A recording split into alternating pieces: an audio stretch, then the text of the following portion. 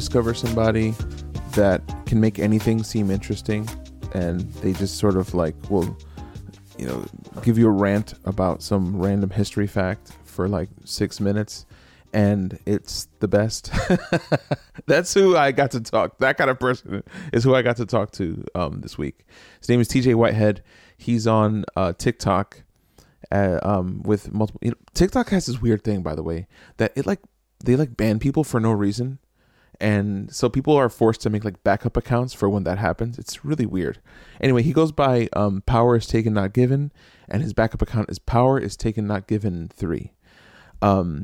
He has like just random videos. Like one video is about how helium is like a useful and very limited resource on Earth, and we're eventually going to run out of it, and we're just kind of like throwing it away in like balloons.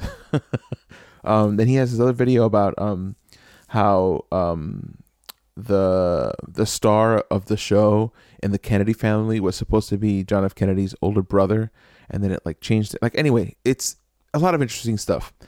And he also talks about like, race, social issues, religion stuff. Just he's all over the map, and he somehow makes stuff that would normally make me snore very interesting. So I knew I had to get him on the podcast just to talk to him for a while, and I had the pleasure and the privilege of doing so. So here's TJ Whitehead. So I need some context. So I need the whole shebang. Where are you from? Where do you live? What's I was like doing some that creepy doom scrolling you do on your crush when you go too deep into their social media feed.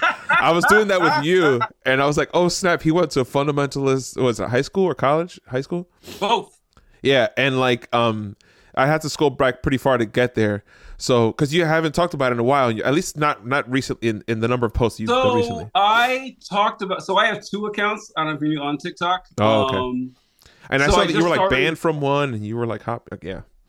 Yeah, so on my new one, Power's Taken Not Given 3, I reposted a series that I was doing covering fundamentalist evangelical Christian high school curriculum. And so I did that last week or something. I only did 3 videos because it hurt. Like it was just, it's fascist propaganda. That's all it is. And it was really, like, it was a lot more taxing on me than I thought it would be. So my series is only 3 videos. I really need to go back and do it. But anyway, my history, I was born in Fort Bragg, North Carolina. My dad was a soldier. And what Army. He started off as a tanker, and then he became a medic. I don't know when the switch happened, but he was a medic as far back as I can remember. But we were in Germany. He was I say he was an alcoholic, but I know that like in recovery terms, they don't say was, they say is. Yeah. Or are. They say is a recovering alcoholic, I guess is the. Yeah. He hasn't had a drop of alcohol in like 30 years. So it's weird to call him an alcoholic. It seems weird to me, but hey, whatever. But he had a very bad drinking problem. And he got into a car accident on the Autobahn when we were living in Germany.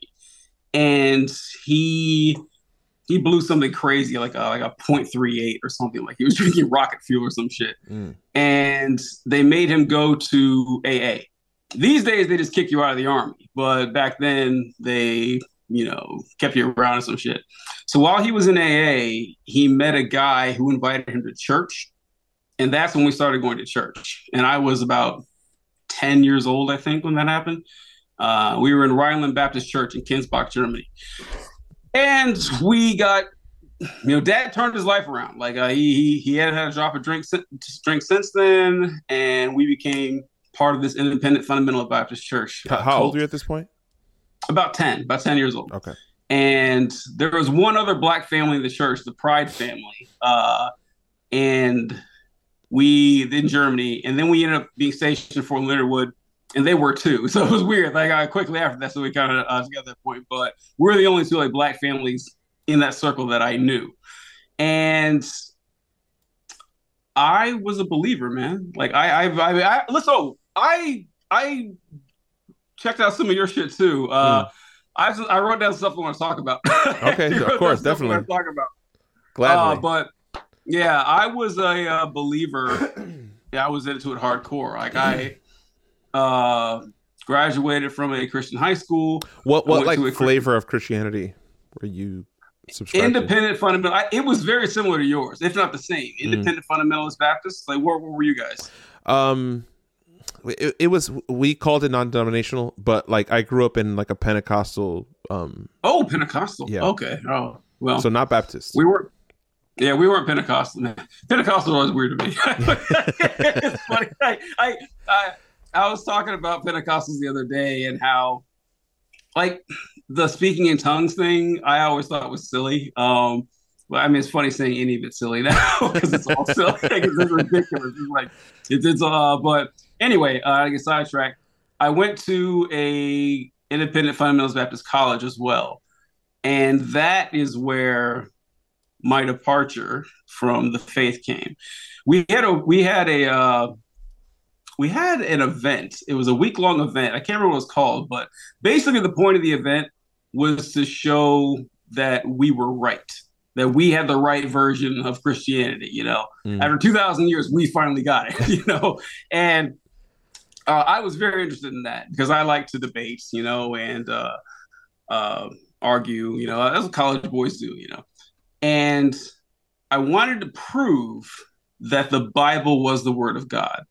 It's very important. I mean, we all assumed it was, but how can I prove it? Yeah. And how do we know we're right? And so turns out they didn't even touch that like that, but the conclusion of the whole week was we are the correct version of Christianity because we follow the Bible. Was this a debate like between two parties? Or? No, this was like it was a series in chapel. Okay. So like for an hour or two a day, we would have speakers talk about this. Okay.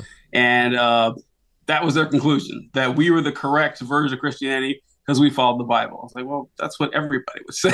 That's not an answer. So I started diving deep into it myself.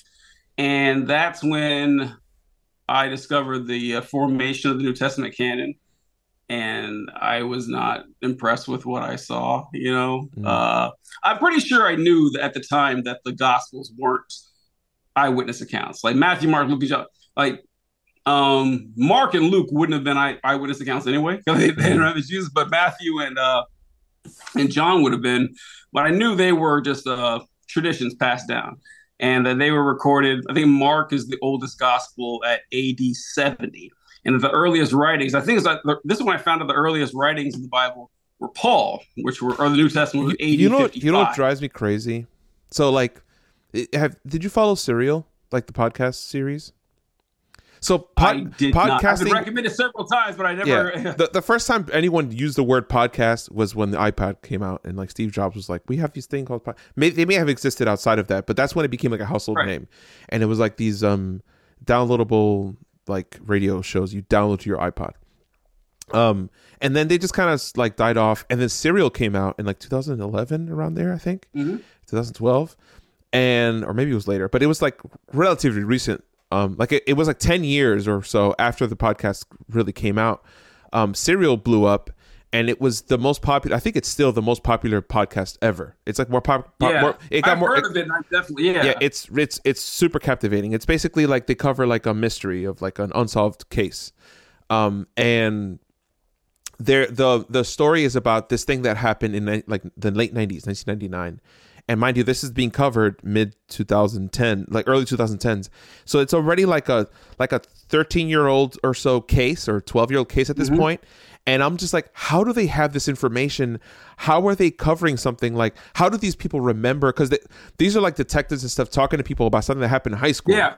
And when I hear this podcast, I'm like, how do they remember so many details, so many minutes of the day? Imagine something that happened like 30 years ago with no evidence, no cameras, literally just like. Yeah. So when people talk about stuff in the Bible rewritten like 40 years after Jesus, 50 years after Jesus, I'm like, there's no way that any of this is accurate. I just like it. Right. It's and what's crazy is that Paul is the earliest writings of the gospel, or the writings of the New Testament. What's interesting to me is not what Paul says as much as what Paul didn't say.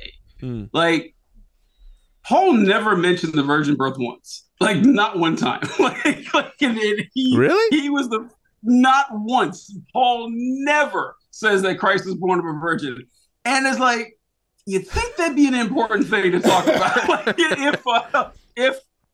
Like if you're leading off talking about Jesus, it's like, oh, by the way, he doesn't have a human father. Like, whoa, really? No, never mentioned, not mentioned once. And that's funny to me that the stuff that Paul just doesn't talk about that was clearly embellished later, and you can even see that in the Gospels. Like, it's funny. I can't remember. I had this whole thing growing up that I never wanted to get into apologetics. I didn't find it interesting.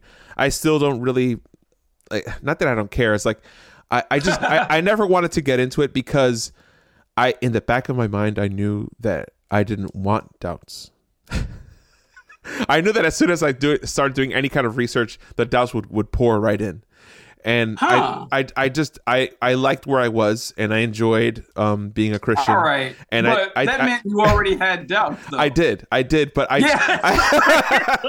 mean, it was like somebody would tell me, like, or it's like if somebody was like, "Hey, you know, you're gonna get a great surprise tomorrow." It's like I'd rather not even look into it because the anticipation is the fun part, you know. Yeah. So it's like I just kind of like I would focus on other things when it came to my spiritual faith. Oh my God, I had to know. I had to know. And for those who I was going to say for the listener, for those who are aware, TJ, what's TJ stand for? Tony Jr. is what it stands for. So, my full name is Tony Lee Whitehead Jr. All right. So TJ's a feed on TikTok is all like history stuff and like, did you know that ... like all this super interesting, a lot of history, just kind of all, and they had this whole video about helium that I found super interesting, like all this cool stuff. So I could imagine why you needed to know. You're a need to know kind of person, I feel like, at this point. Well, it's like, here's the thing. Not all Christians are like that. Like the vast majority are not. And I mean, if they were, there'd be very few of them. There'd be a lot fewer, yeah. But here's the thing. The way I saw it is, if this God is who we say he is, and he's worth worshiping, we owe him. We owe him the respect of knowing like how he did all this. Like, it's just like, it seems rude to not know. And if we're going to be debating other people or trying to convert other people, they're going to have questions, and I want to have answers to it, and I want to make sure I know what I'm talking about. So yeah. Well, anyway, the construction of the Bible, I found out that the first like New Testament canon was written by a guy named, compiled by a man named Marcion, and around the early 100s, I think, because like the Revelation was the last book written. That was like 110. So somewhere around there, a bishop named Marcion compiled the book of Luke and Acts and the writings of Paul, and made that the New Testament canon. And what's interesting about Marcion is that he did a smart move, and it's unfortunate that Christians didn't follow up with this. He got rid of the Old Testament altogether. As far as Marcion was concerned, he thought the Old Testament God was a vengeful, petty, cruel, evil God. And the God of the New Testament was the new God. That's who we're worshiping now.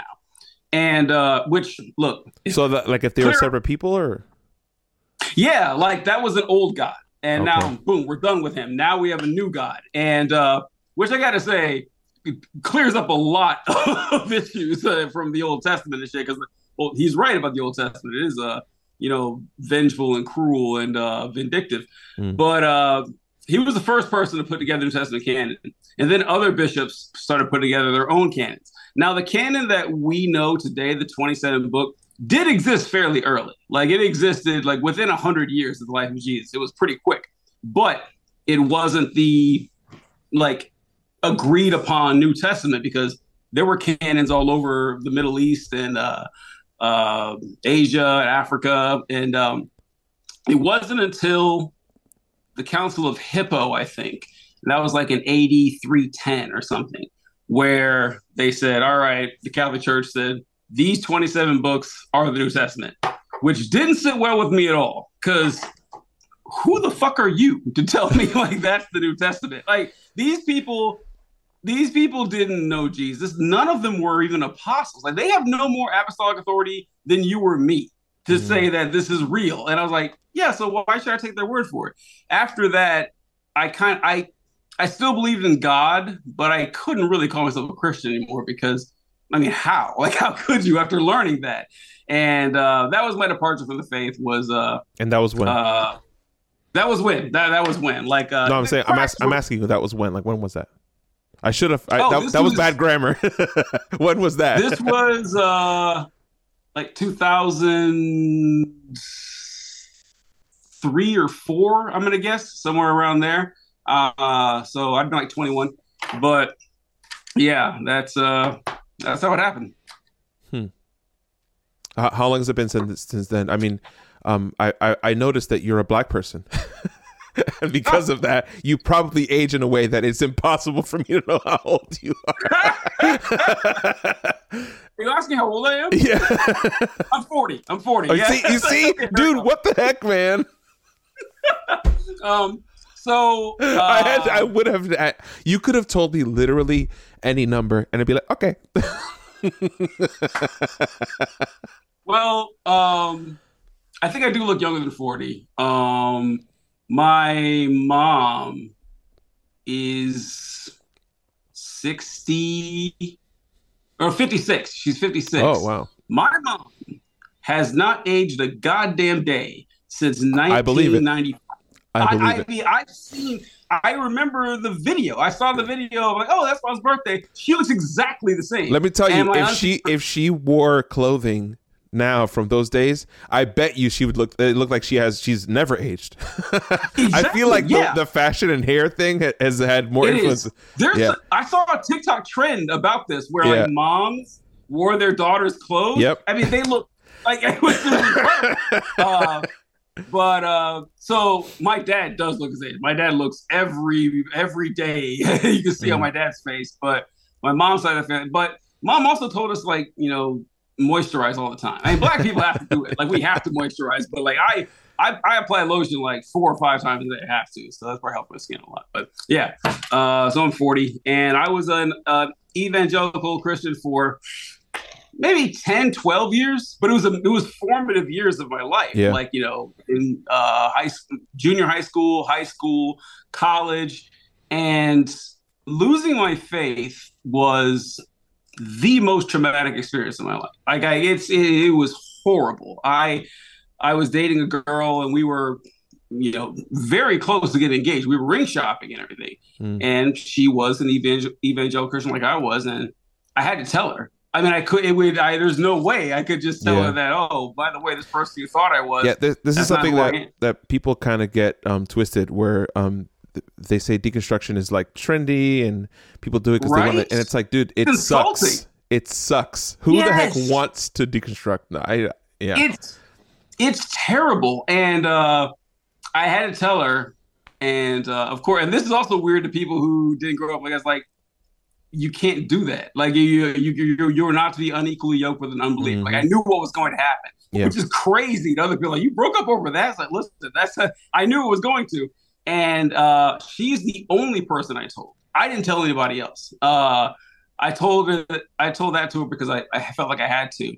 But I kept it from my family for another 8 or 9 years.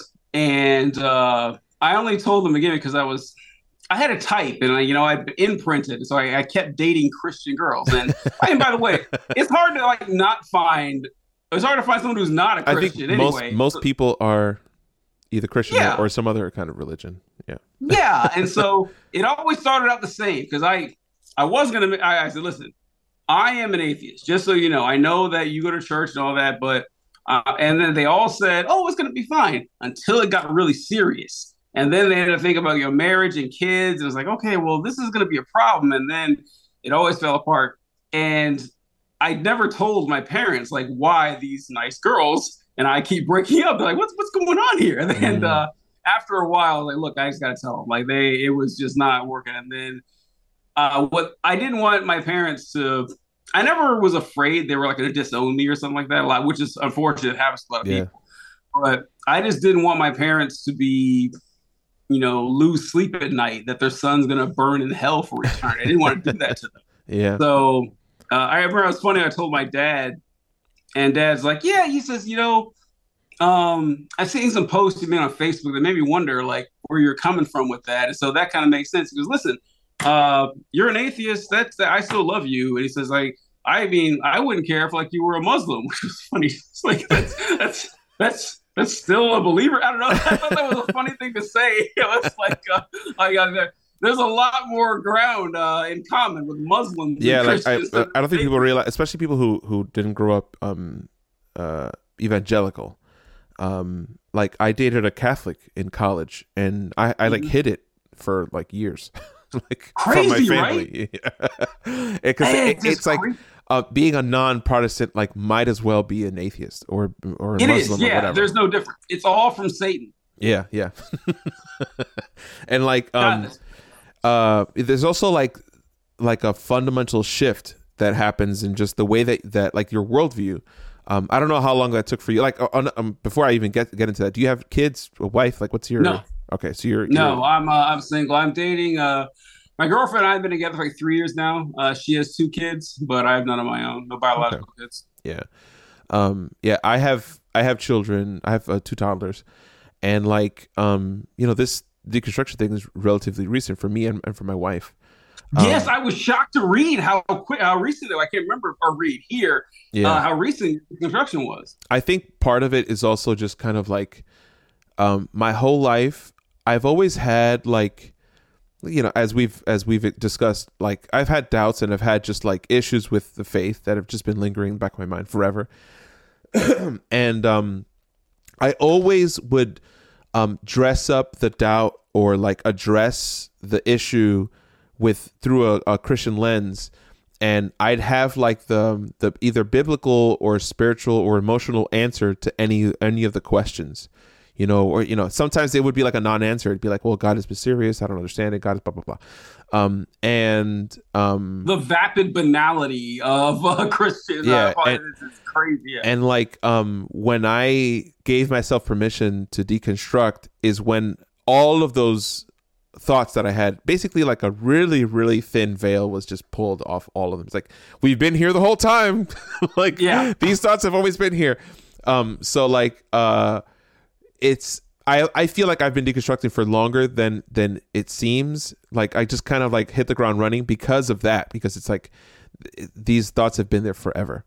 What thoughts did you have that started? I mean, some of them are like it's like the typical questions that people build like 2-hour YouTube video debates around. It's like, is God good? That's one of them.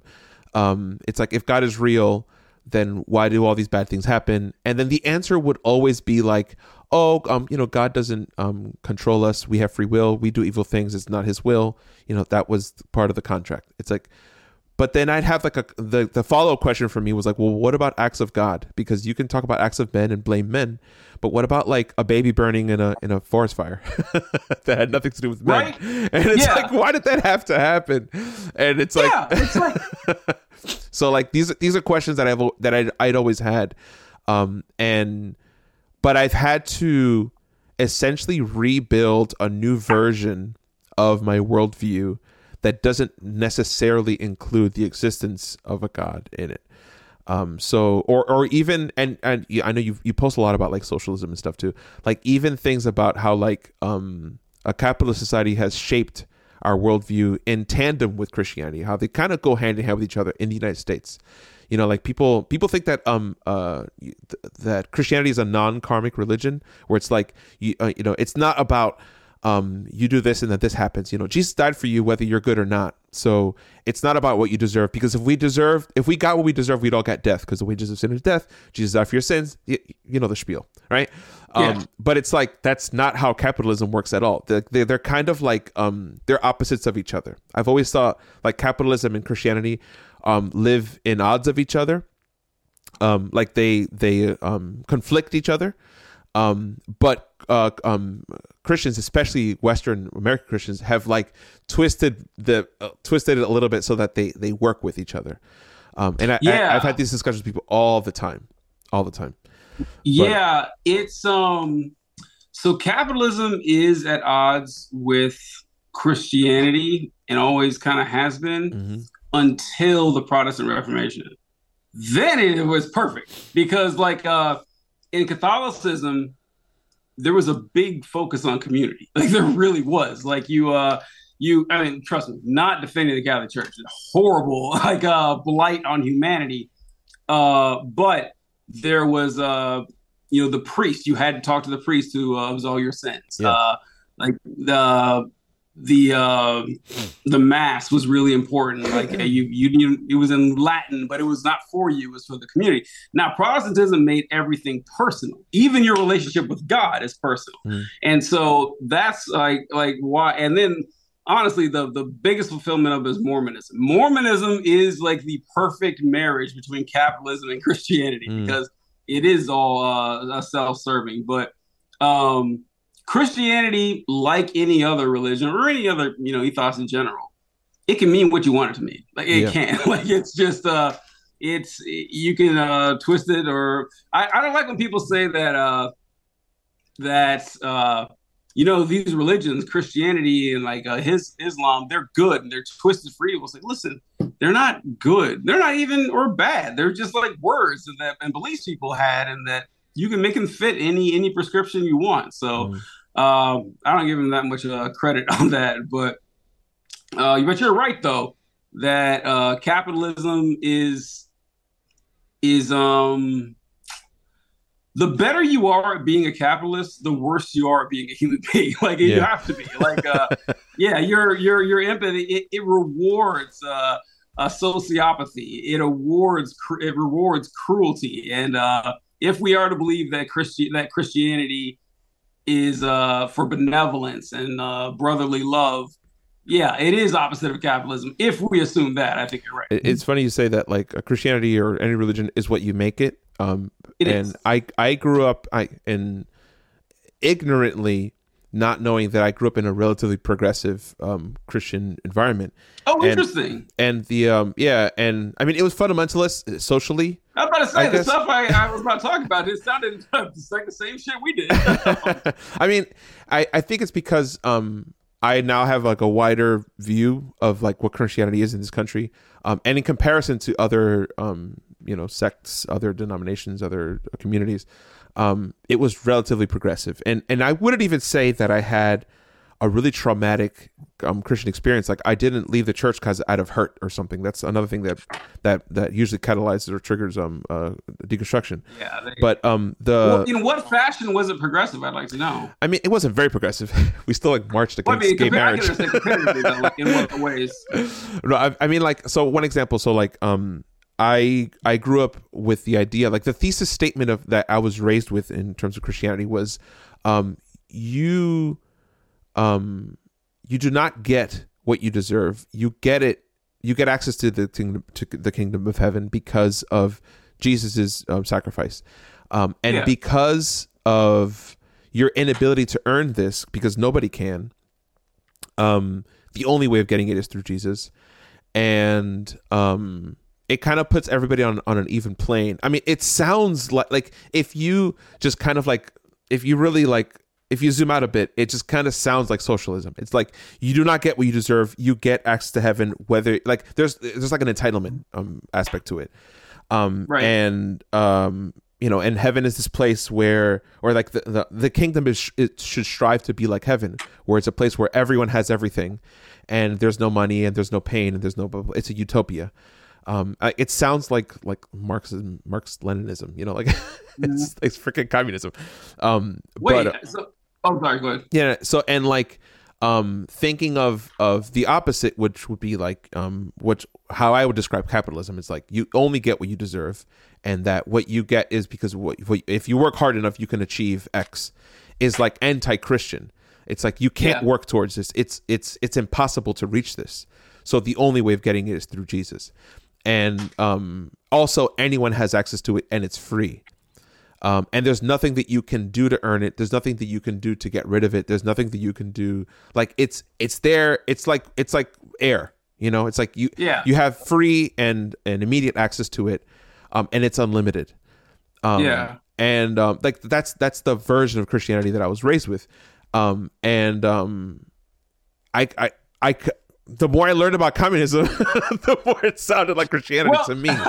But I mean, that doesn't sound like much different than most Christian denominations I'm familiar with. Exactly, which is why the salvation part. It's always been like a cognitive dissonance for me, because it's like, okay, yeah, okay. So it's like, so why is this true and you hate socialism at the same time? Like, what is it about? Yeah, okay, gotcha. You know what I mean? Gotcha. So like, that's something that I didn't even know.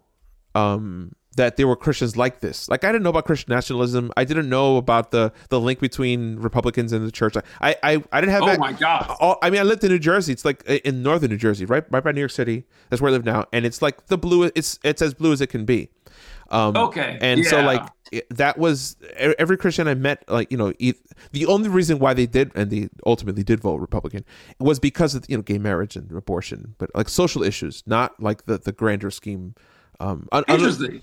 Another thing about American conservatism or republicanism or whatever is like the assimilation thing, where it's like, come be part of the United States, you're American, this is America, speaking blah, blah, blah. Like that always, to me, it just felt so non-Christian to me, which is crazy to say now, but like, yeah. Well, so I've always said that, until recently, I stopped saying this after 2016 because it's not true.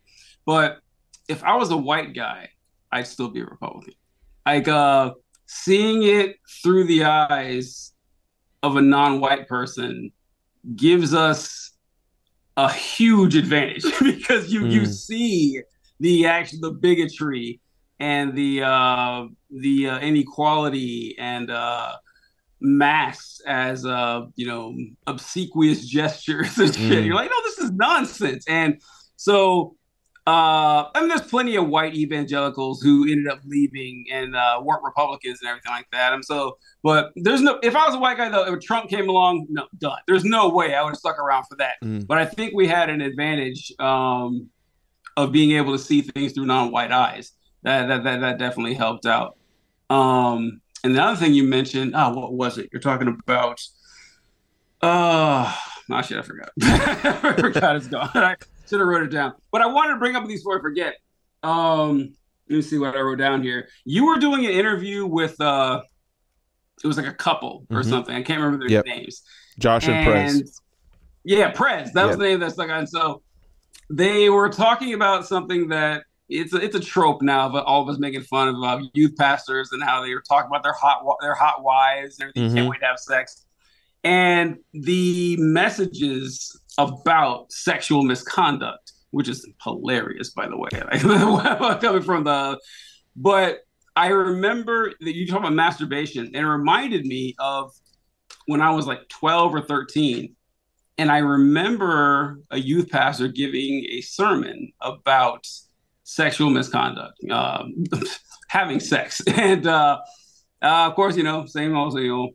And then he ended it saying that, this is an altar call. If you're having sexual sins, you should come here and confess it.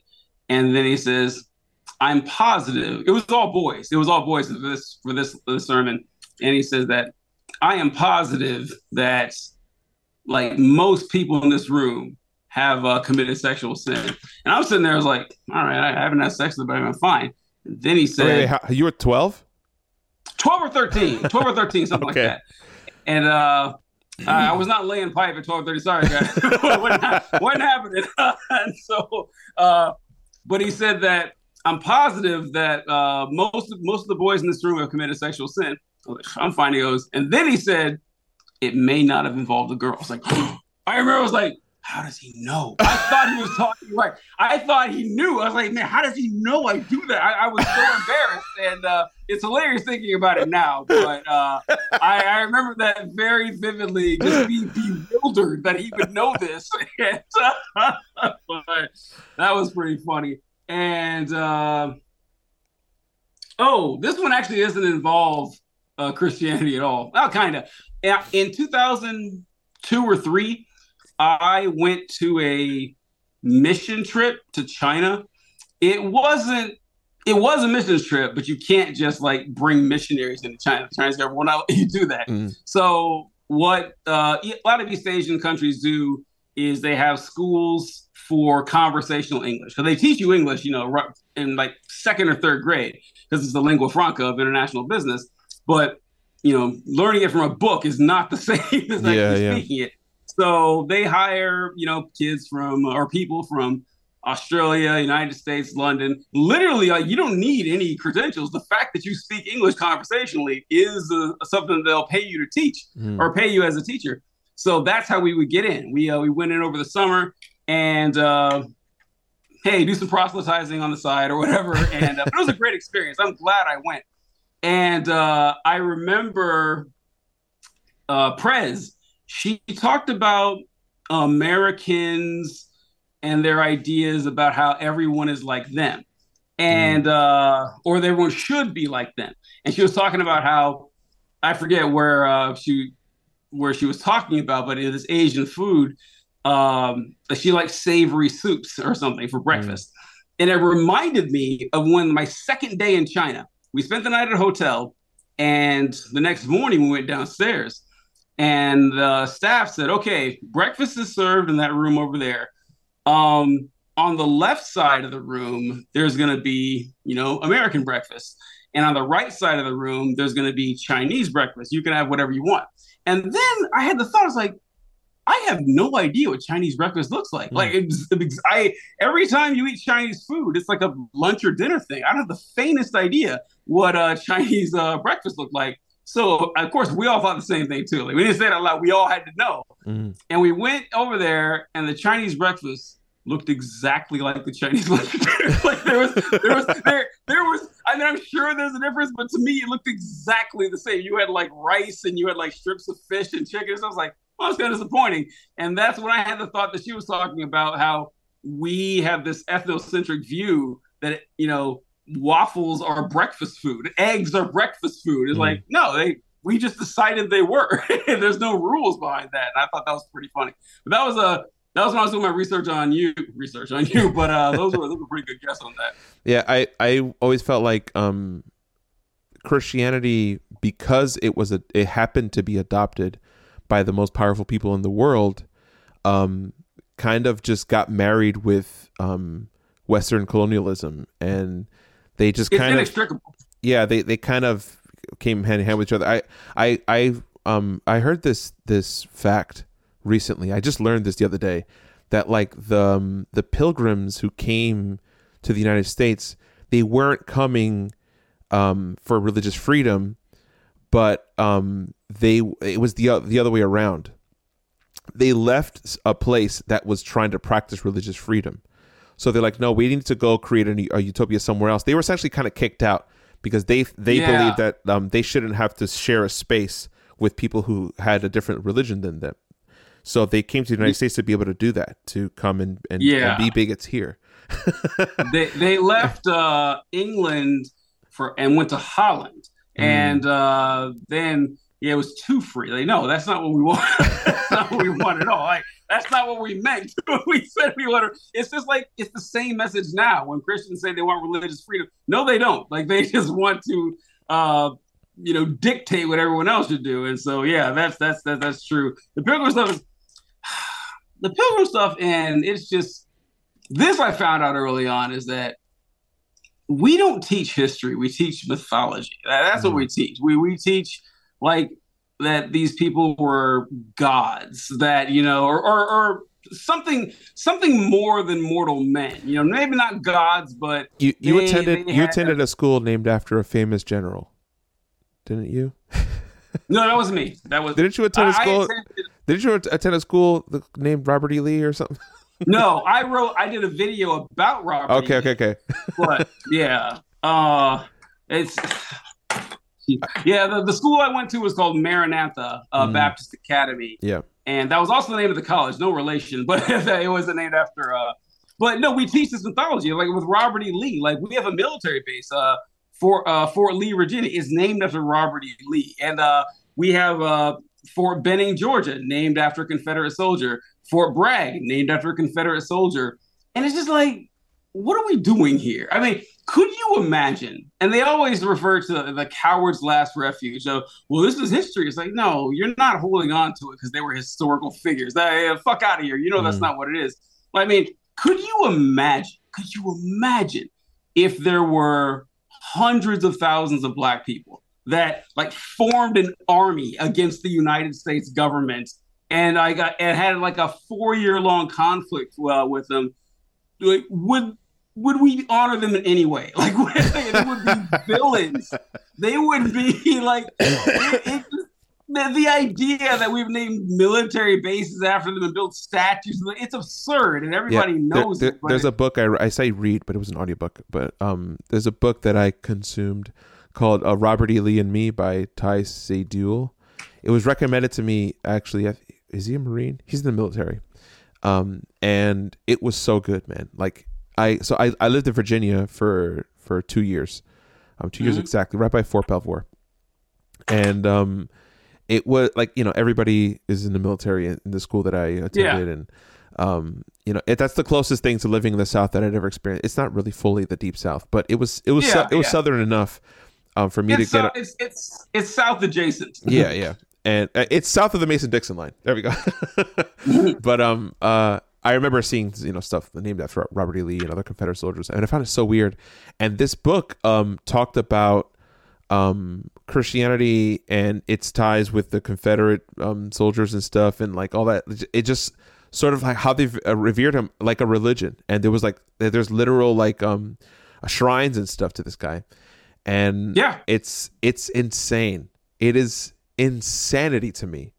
And it is insane. It's with Robert E. Lee, the video I did about him, I was talking about the propaganda behind Robert E. Lee, and that's not limited to Christian schools. Like, everyone's taught this, that Robert E. Lee was a man who hated slavery. He actually set his slaves free, but he loved the state of Virginia so much that he couldn't leave and fight against the state. That's what everyone's taught about Robert E. Lee. That's what they're taught. And what else? I don't. Did they go over this in the book you read about his slave ownership? Yeah. So from the listeners, is Robert E. Lee did free his slaves technically, but the story behind it is just great. So Robert E. Lee owned a bunch of slaves on his own right, but he also inherited I don't know how many it was, like 114 slaves from his father-in-law when his father-in-law died. And in his father-in-law's will, it says his name was George Washington Custis. And he says, okay, when I die, I want my human property, his slaves, to go to his son-in-law on the condition that after 5 years, he sets them free. That was in the will. And so he died, I think, in 1859 or something like that. And so Robert E. Lee inherited, 2 years before the Civil War started.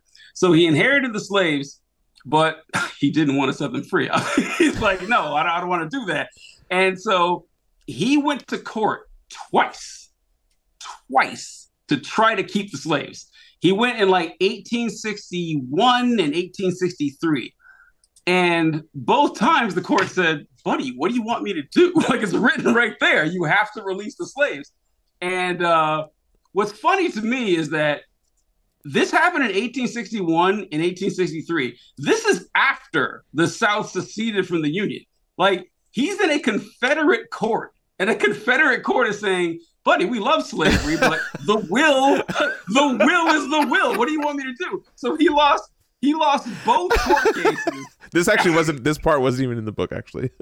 It's an amazing story. He lost both court cases. You look it up. It's called remuneration of the slaves of George Washington Custis to Robert E. Lee. We still have the court records. And so he lost both times. And so 5 years later, he freed the slaves because he was forced to by a Confederate government. Imagine how much you have to love slavery that the Confederacy is like, buddy, you got to release these slaves. So I never understood. I never understood the whole thing about it's like, oh, Robert E. Lee, like, he hated slavery, so that's why it's part of why we That's continue why the he war. fought and But it's killed like, Americans. but dude, he fought in the war for slavery, even if he had freed all his slaves. He sent hundreds of thousands of men to their deaths to defend slavery. I'm sorry, like that's like, it's insane. And like the fact that he's just revered over this is crazy. And like I said, it is taught. Like that is not limited to like the Christian fundamentalists.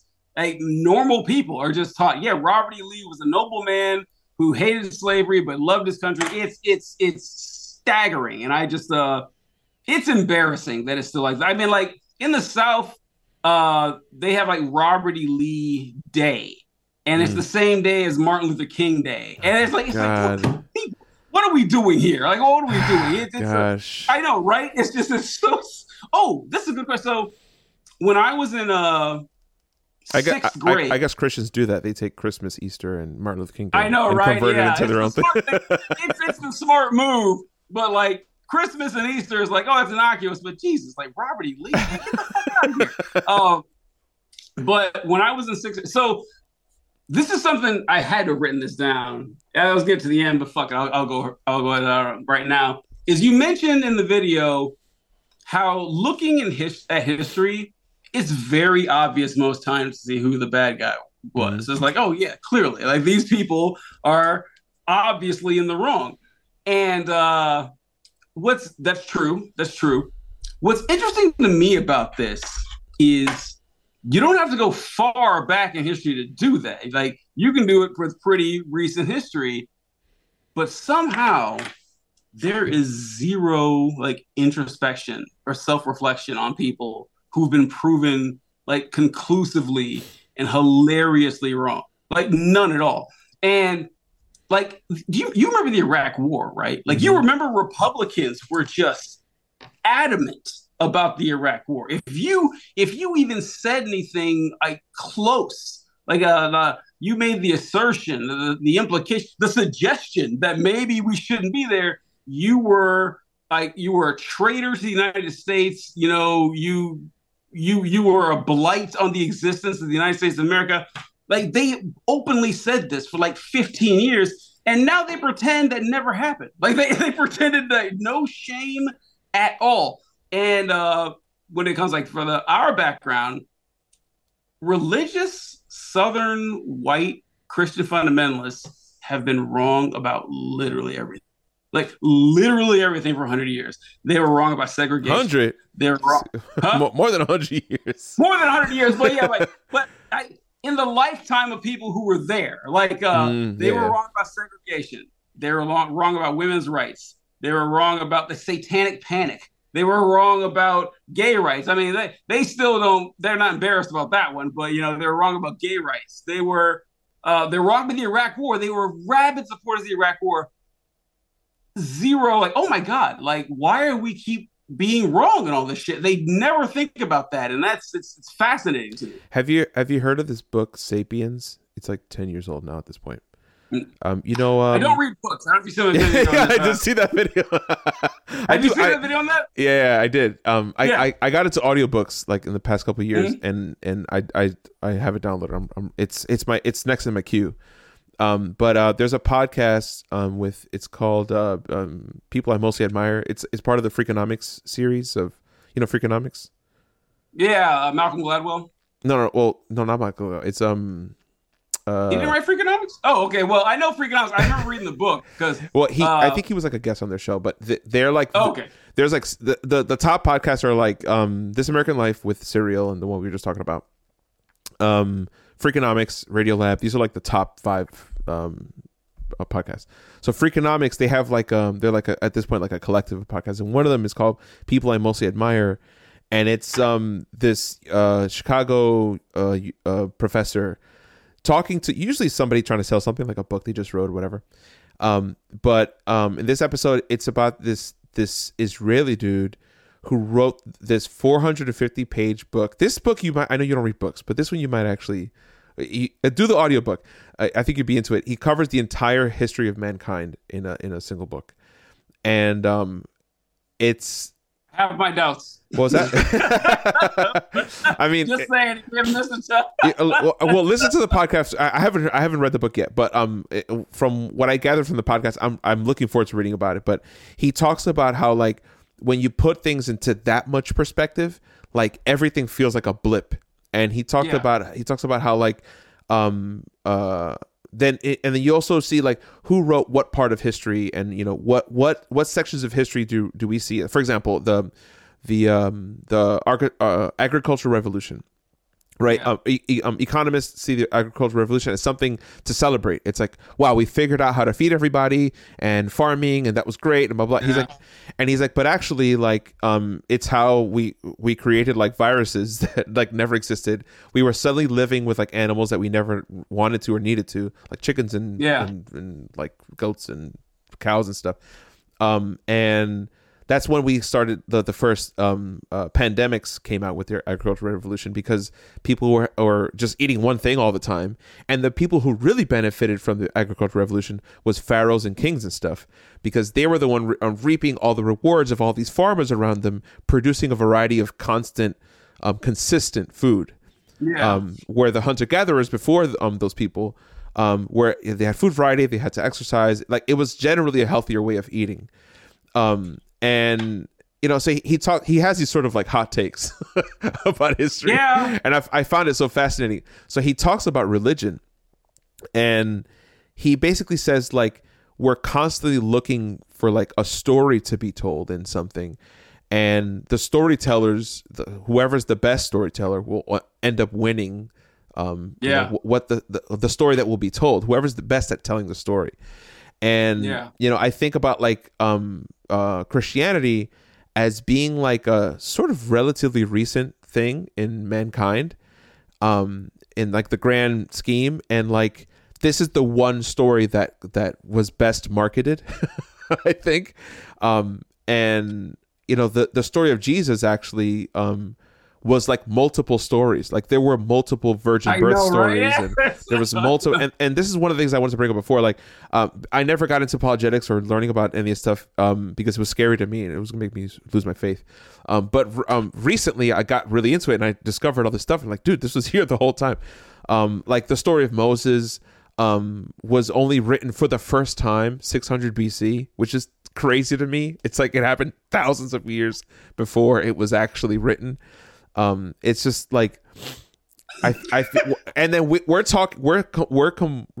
arguing. Americans are arguing about stuff that happened, like, in the grand scheme of things, like, seconds ago, and we're forgetting about it, and even telling people, like, dude, that was slavery was a long time ago. Get over it. It's like, dude, segregation was, like, yesterday. It was, like, in the grand scheme, it was, like, 3 seconds ago. And there's people that still celebrate their heritage, like they're German or Irish or Polish, and I'm being very specific about what kinds of heritages, about the things that they've been celebrating for thousands of years, and they're complaining about something that happened 5 seconds ago. I know, like, every black person, you know, like, their parents or grandparents were alive for segregation, like that. Yeah. It's crazy to think how recent it was. And what's funny to me is that, once again, it's another thing, you know, white conservative Christians were wrong about. Like, they were all Jerry Falwell Sr. was a huge proponent of segregation. So was Bob Jones Sr. Like, they all loved it. And what's funny to me is, this isn't specific to Christians, but Republicans in general, is that they'll say, look, yes, the segregation was bad. Like, finally, thank you for admitting that after, 100 years. But they'll say segregation was bad. But Civil Rights Act 1965, now segregation is illegal. And they act like the racists went away. They were, I'm sorry, sure, it was illegal, but you didn't make these people not racist after that. Like, they still lived decades afterward. And, like, all the cops that were just sending dogs on black people for being black, like, who do you think trained the next generation of cops? It's you can't be good at history and be a conservative. You have to be one or the other. Like, you have to be. It's impossible to be good at history and be a conservative. But I was going to talk about something you mentioned with Moses, and how it was first written down in 600 BC. And the story of Moses would have taken place at like 1700 BC or Mm-hmm. something like insanely long before that. But what was the name of the podcast you mentioned that mentioned that? Because I'd like to listen to that because it was my understanding that the book of Deuteronomy was the fifth book of Moses, was written in AD or 600 BC. It was discovered.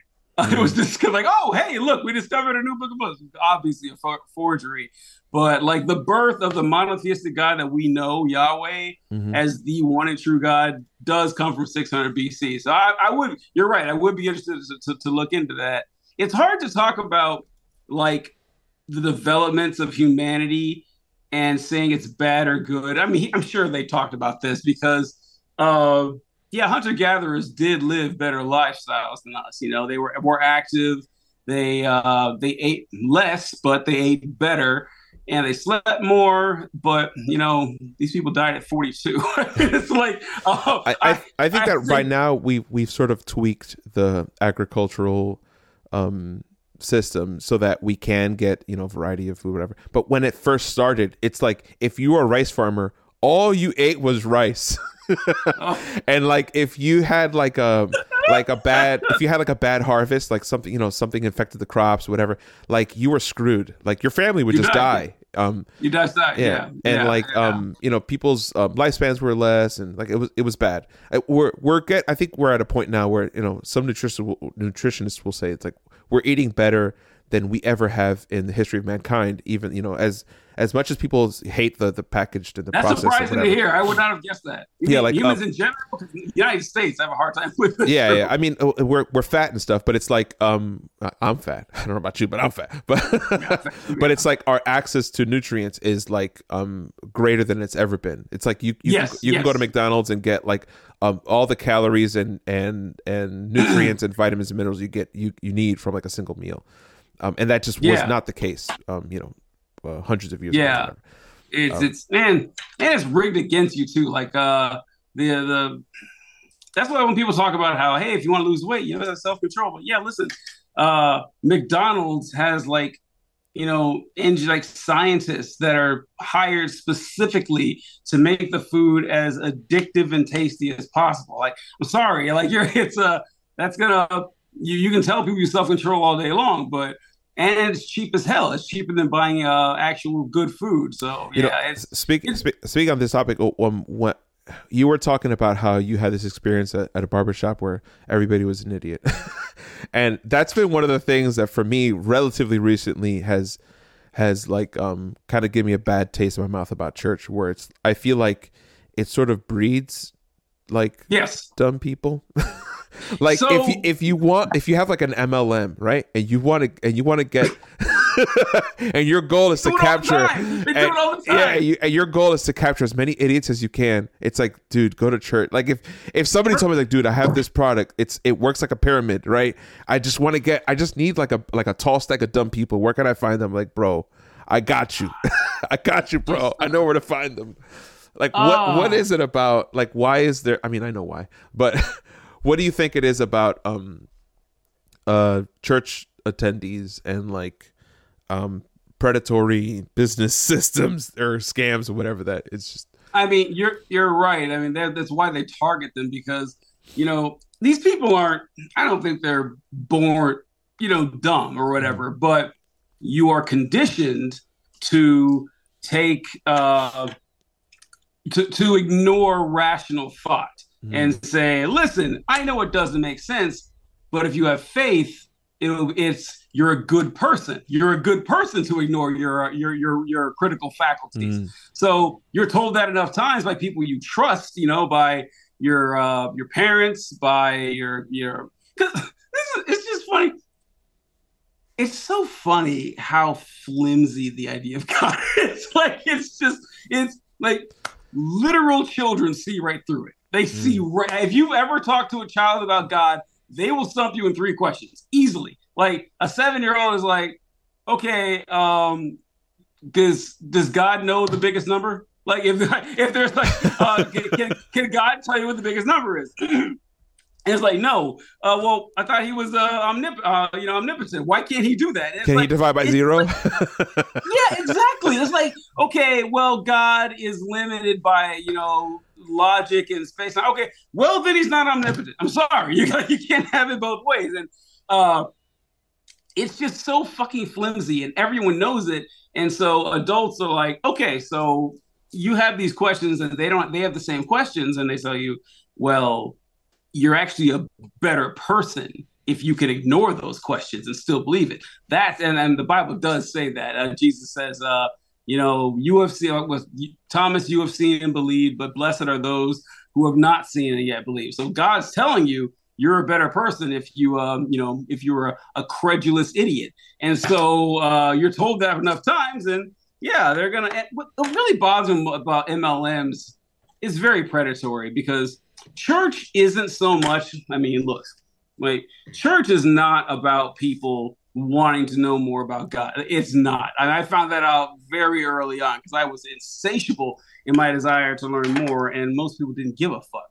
But it's about community. That's what it is. It's like 100%. It's a club. Yeah, it's a club that you hang out on Sunday. You have activities. Your kids do this. That's great. Like, it's actually really great. And that's what people are yearning for, because it's getting worse and worse. We're further atomized from our societies. Most people don't even know their neighbors anymore. So what bothers me about MLMs is that they prey upon that. They go after, like bored and lonely and isolated housewives who, they don't have any friends out. They never leave their house. And then they say, hey, how about you use the very limited social capital you do have to work for us, and bother your friends, risk losing them to make us more money? It's hideous, by preying on people's loneliness. And it's just like, God, I hate it so much. And this is why also I'm not quite as forgiving. I used to be, I don't know about you, but I was a acerbic dickhead atheist for a couple of years. I really was. Because I felt hurt. I felt like I've been lied to and shit.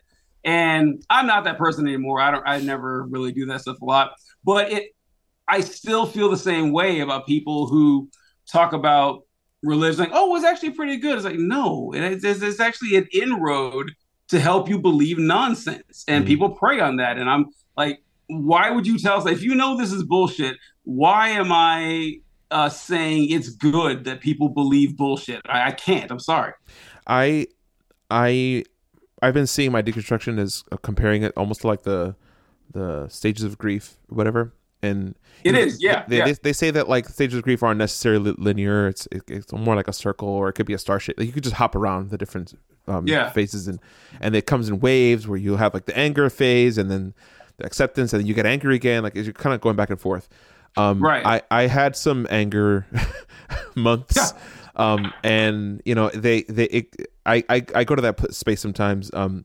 But when I think about, like, I constantly tell myself to zoom out, just to zoom out, like, look at the bigger picture. And I try as best I can, because Christianity is still as popular as it is, and it's not going to go anywhere, at least not in my lifetime. Right. Yeah. I read somewhere that by 2070 it'll in the United States, at least, for the first time, it'll become a minority, which is, I guess, far in the future. Oh, like the plurality religion, but not. Yeah. So, like, but when I think about that, it's like I have to learn to accept that there's just going to be there's going to be Christians, and there's nothing that can be done about that. Nope. And I think about like your story about your dad, where there have been people that have used their experience of church to see positive change in their own lives. Yes. And it's sort of like a double-edged sword, because there's like a famous YouTuber atheist that I don't necessarily consider myself an atheist. I'm more like an agnostic at this point, but he has like go ahead. Sorry. No, go ahead. So, all right. I hate this conversation, but I can't help myself. I can't help myself with it. So, this is how, when people say atheists or hear the word atheist, they assume that an atheist is asserting that there is no God. Like Mm, I'm telling you that no God exists. No one can do that. Like no mm, one can. Like that's not that an atheist is someone who knows that God doesn't exist. That person isn't real. Like that person has never existed at all. And atheism is just saying I'm unconvinced that there's a God. mm, And people say agnostic as in a weird halfway point, as in mm, well, there might be a God and there might not be. Well, that's not what agnostic means. Like agnostic just means, do you know? Like, do you know if a God exists? And if you ask me, we're all agnostic. mm, Everyone on planet Earth is an agnostic. No one knows. You can believe. So, like, atheism and theism is about belief, and Gnosticism and agnosticism is about knowledge. And so, you can be an agnostic atheist, like mm. I am, someone who doesn't know if God exists, but I don't believe it, or you can be an an agnostic theist, where I don't know if God exists, but I believe one does. Mm. And but even in the conversational use of the word agnostic, I just say an agnostic is someone who's just 3 beers away from being an atheist. That's what an agnostic is, in my opinion. It's like, yeah, come on, it's like it's this dressing. I'm not Or I'm three trying beers to or you. 3 beers away from seeing God in quotes. Yeah, exactly. Yeah. But I'm sorry. Go ahead. But yeah, so what I was saying is this YouTuber he took all of like the big um uh pro religion arguments and stacked them almost like in a tier list. It's like this is a C tier, this is a B tier, and the S tier, the highest tier, was personal experience. And it's like it's the hardest one to debunk because people feel you can't, because people feel that they know what they know what they know. And if you ask, if we had this conversation 5 years ago, I would have told you my personal experience tells me that I ain't no agnostic. There is a God, and there's no doubt in my mind that there is a God. You know. And I know a few recovering addicts that cold turkey day one met Jesus and never went back. And I can't tell them. I can never tell them. It's like what you experienced was fake. You know, it's like what you experienced was. I mean, what I would tell them is like that was a placebo. You know, it's a new drug. But that's what helped you. Right. With your addiction, if it made your life better, exactly. Like I have never tried to convince my dad that Christianity is bullshit, because it has had an unquestionably positive. Like, he probably wouldn't be alive if he didn't convert to Christianity, and he is not who he was, back then. Like, he's not in crazy, insane fundamentals anymore, but he's never not going to believe in God, and that's fine with me. Like, I don't care. One thing that I have that I feel like that I can assert is that whether there's a God or not, let's say that there is a God and that he's listening and that he's active or whatever. If there is a God, I don't think that Christians know him. I don't think that 0%. I don't think that the God that Christians believe that exists, the benevolent, the perfect, the almighty, the all-knowing, like this beautiful, excellent, amazing, crazy good God, is the God that Christians are worshiping. Because if that were the case, then Christianity would not motivate people to do the things that they have done. And and even with the argument where people say, like, people aren't perfect, Christians aren't, blah blah blah, like God's will for Christians are to be a certain way, and people aren't living it. It's like, no, like people who are living Bible-based lives have led armies and colonialism, and like there's been so many things that the Bible and well-intending Christians have done that I can't believe that the Holy Spirit led them to do that. I always ask people to tell me, can you identify the theological differences between modern Protestant Christianity and the Ku Klux Klan? Like, what are the theological disagreements there? Like, you can say, like, listen, I don't think that black people should be chased out of town, and I don't think they should be lynched. Like, okay, fine. But when it comes to soteriological questions, like how do you get saved? Who is Jesus? It's all the same shit. Like, it is. So you can't tell me like that's a reliable way to be a good person. And it's funny you mentioned that the God that they believe in.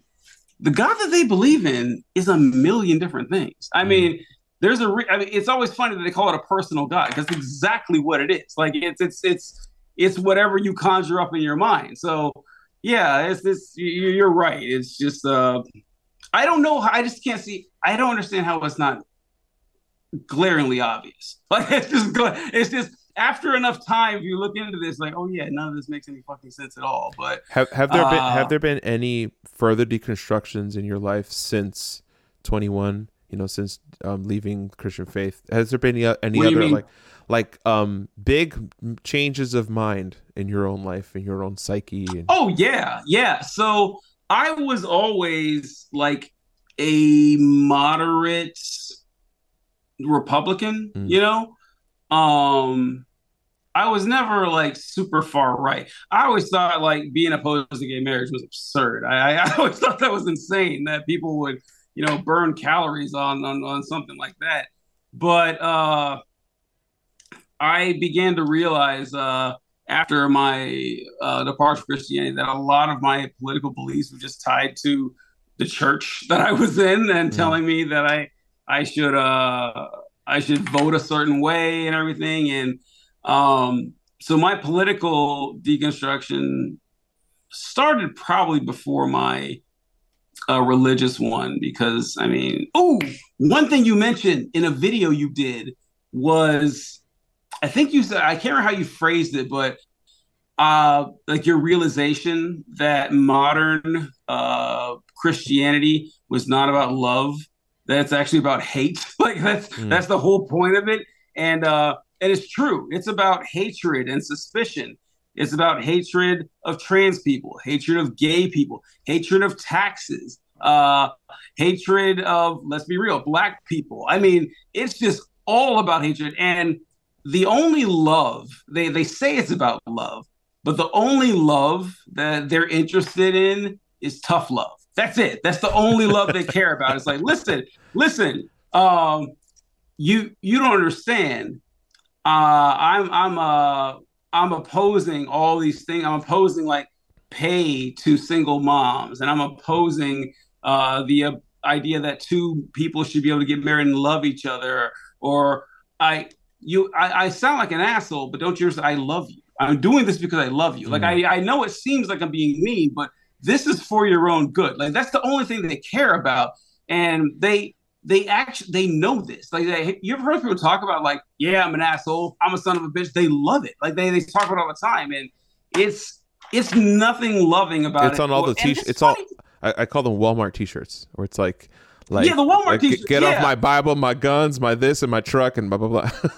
it's also funny. This is something that I know. It's like very early on that Jesus could not stop shitting on rich people. He couldn't stop. Mm. Like it was damn near a language for the guy. At every chance he got, he was talking shit about rich people and how they can't get to heaven and how yeah, you see them donating, giant baskets of money, but that's a small fraction of their wealth. And this poor woman who gave 2 pennies, that's a way more than the rich people gave.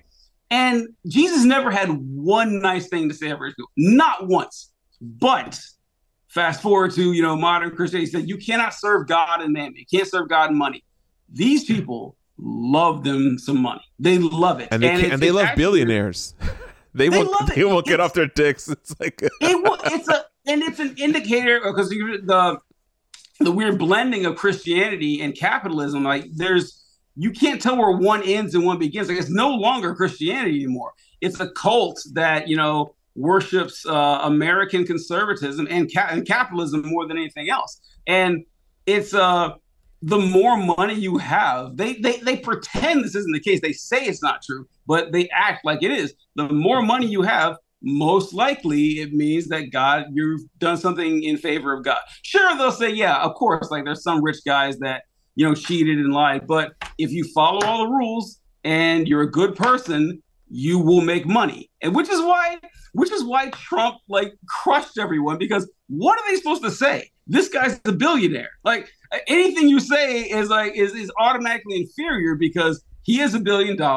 That means he did everything right. Why should we listen to anyone else? And it's like That's what American conservatism and American Christianity is. It's a foul, disgusting, hate-filled, like repository of people who love capitalists and can't get off the dick of billionaires. It's why I love Elon Musk or some shit. It's absurd. One thing that like kind of started it for me was, just learning about. I remember this is when I discovered Bernie Sanders. I had never thought about, the economics of this country, and I never really placed myself on the political spectrum. Like I was a musician. I was a musician for most of my college What'd career. Guitars and drums. Oh, yeah. For those on audio, I have like 6 guitars hanging behind my head. Funny. But I just never thought about this stuff, and I didn't care. But when I started learning about specifically democratic socialism, I would have these conversations with people that I respected, people in church. These are like church lobby conversations. And their opposition to it was so like strong and so like from their heart that I'm like, what is it about this that you don't like? And they'd say, like that's communism, that's this and that. It's like, but it isn't. And also like, as you were saying, like, Jesus didn't really like rich people. Jesus was constantly thinking about the poor. Jesus, like the whole, shut up about it. The main, I said this earlier. It's like the main thesis statement of Christianity is not getting what you deserve, but the opposite. So it just rhymes with socialism to me, and they were like so opposed to it that I'm like, wait a second.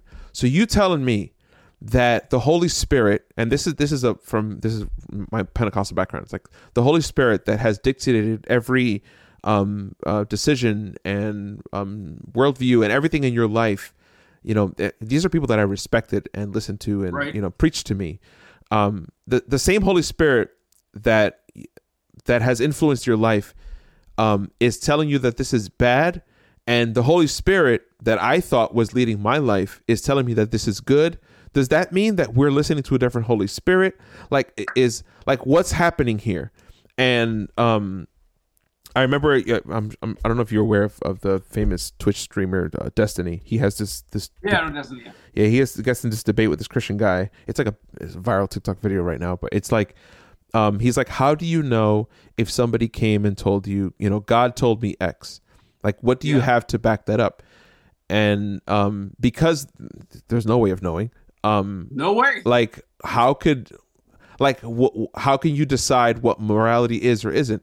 And this is what started the wheels turning for me, where it's like, wait a second. So this isn't like universal. Like, it's not just like a big universal word speaking the God's truth to everyone at the same time. Like, aren't we on one accord? It's like, I guess not.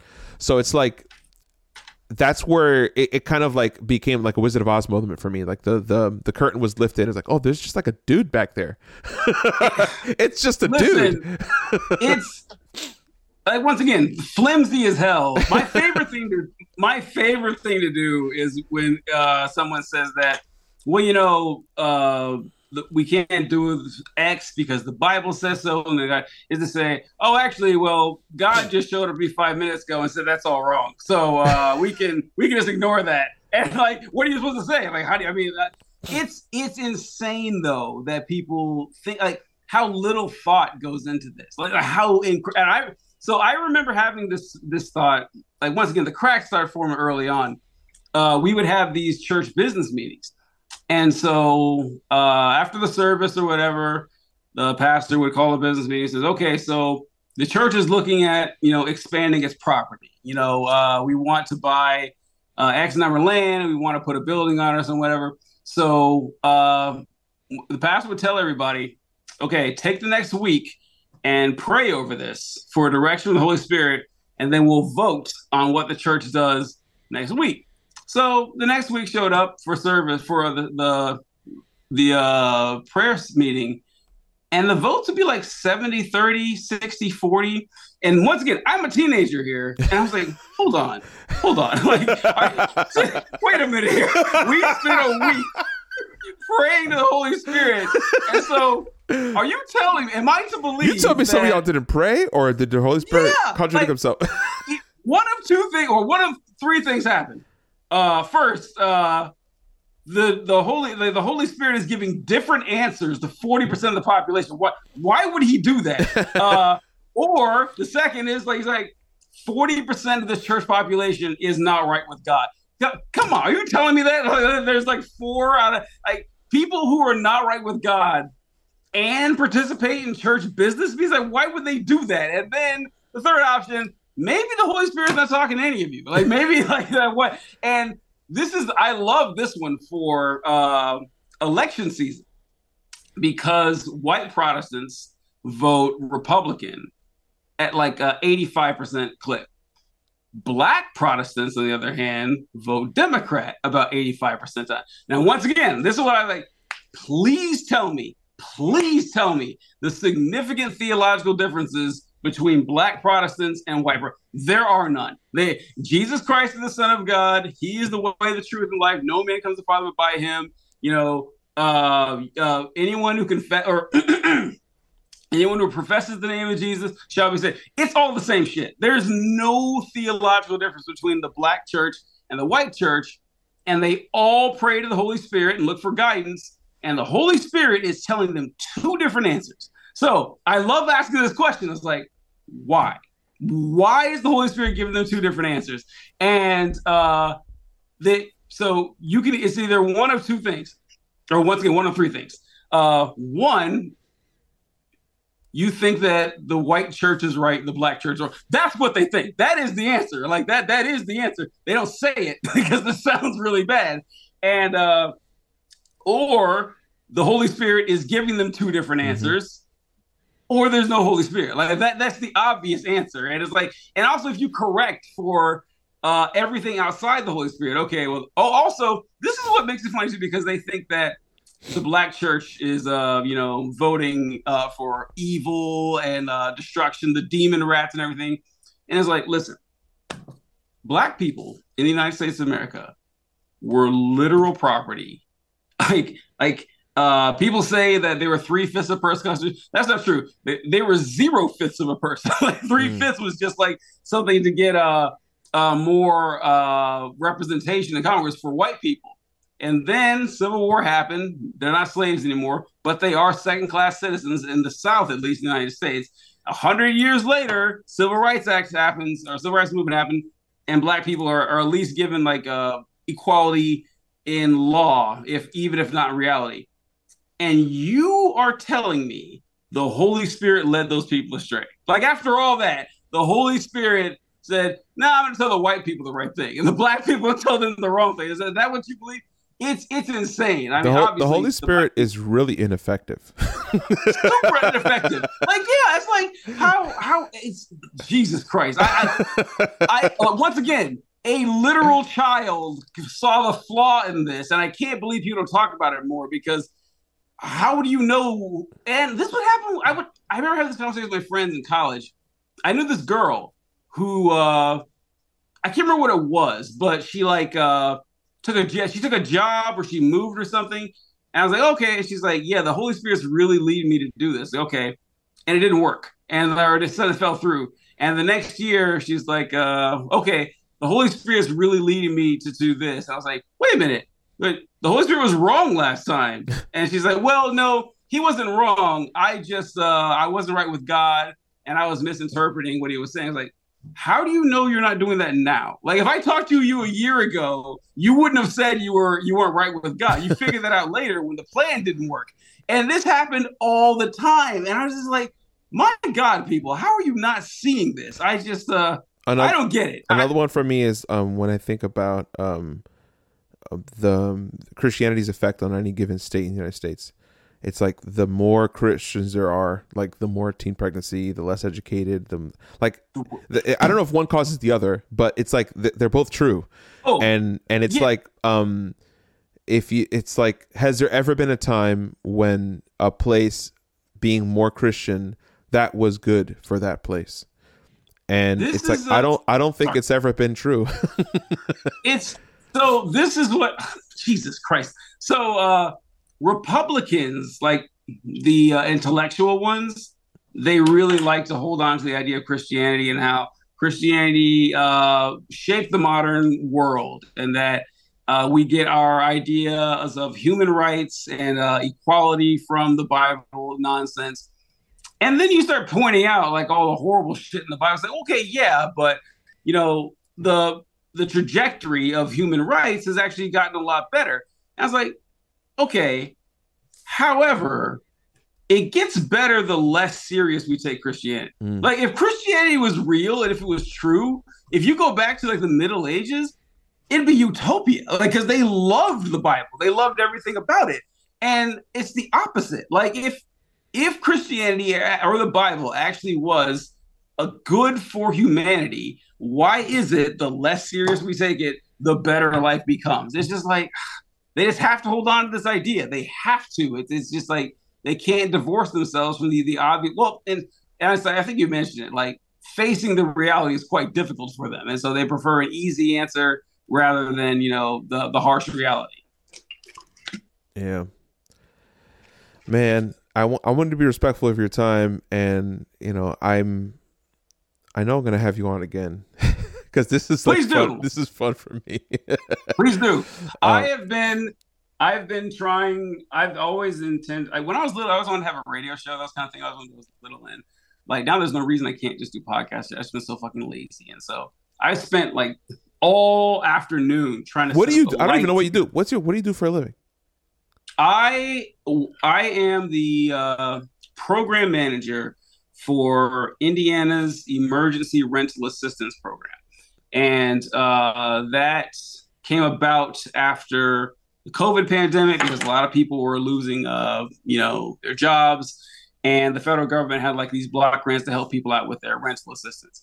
And so I head up that program. Indiana is a trash fire Republican state, and it is just a fucking nightmare. Just every day is a never-ending series of just man-made horrors beyond your comprehension. And it's just really stingy with this money and trying to help people. But yeah, I've been doing this for almost a year now. Where can people find you? What's it? Because I know you get banned a bunch on TikTok. Powers Taken Not Given on TikTok and there's a backup account, Powers Taken Not Given 3. Okay. I have a YouTube page, but it's just like 5 TikTok videos under the same name. So, but yeah, hopefully I'll have a better answer next time. Yeah, but man, I really enjoyed talking to you. I'd love to appear anytime you like.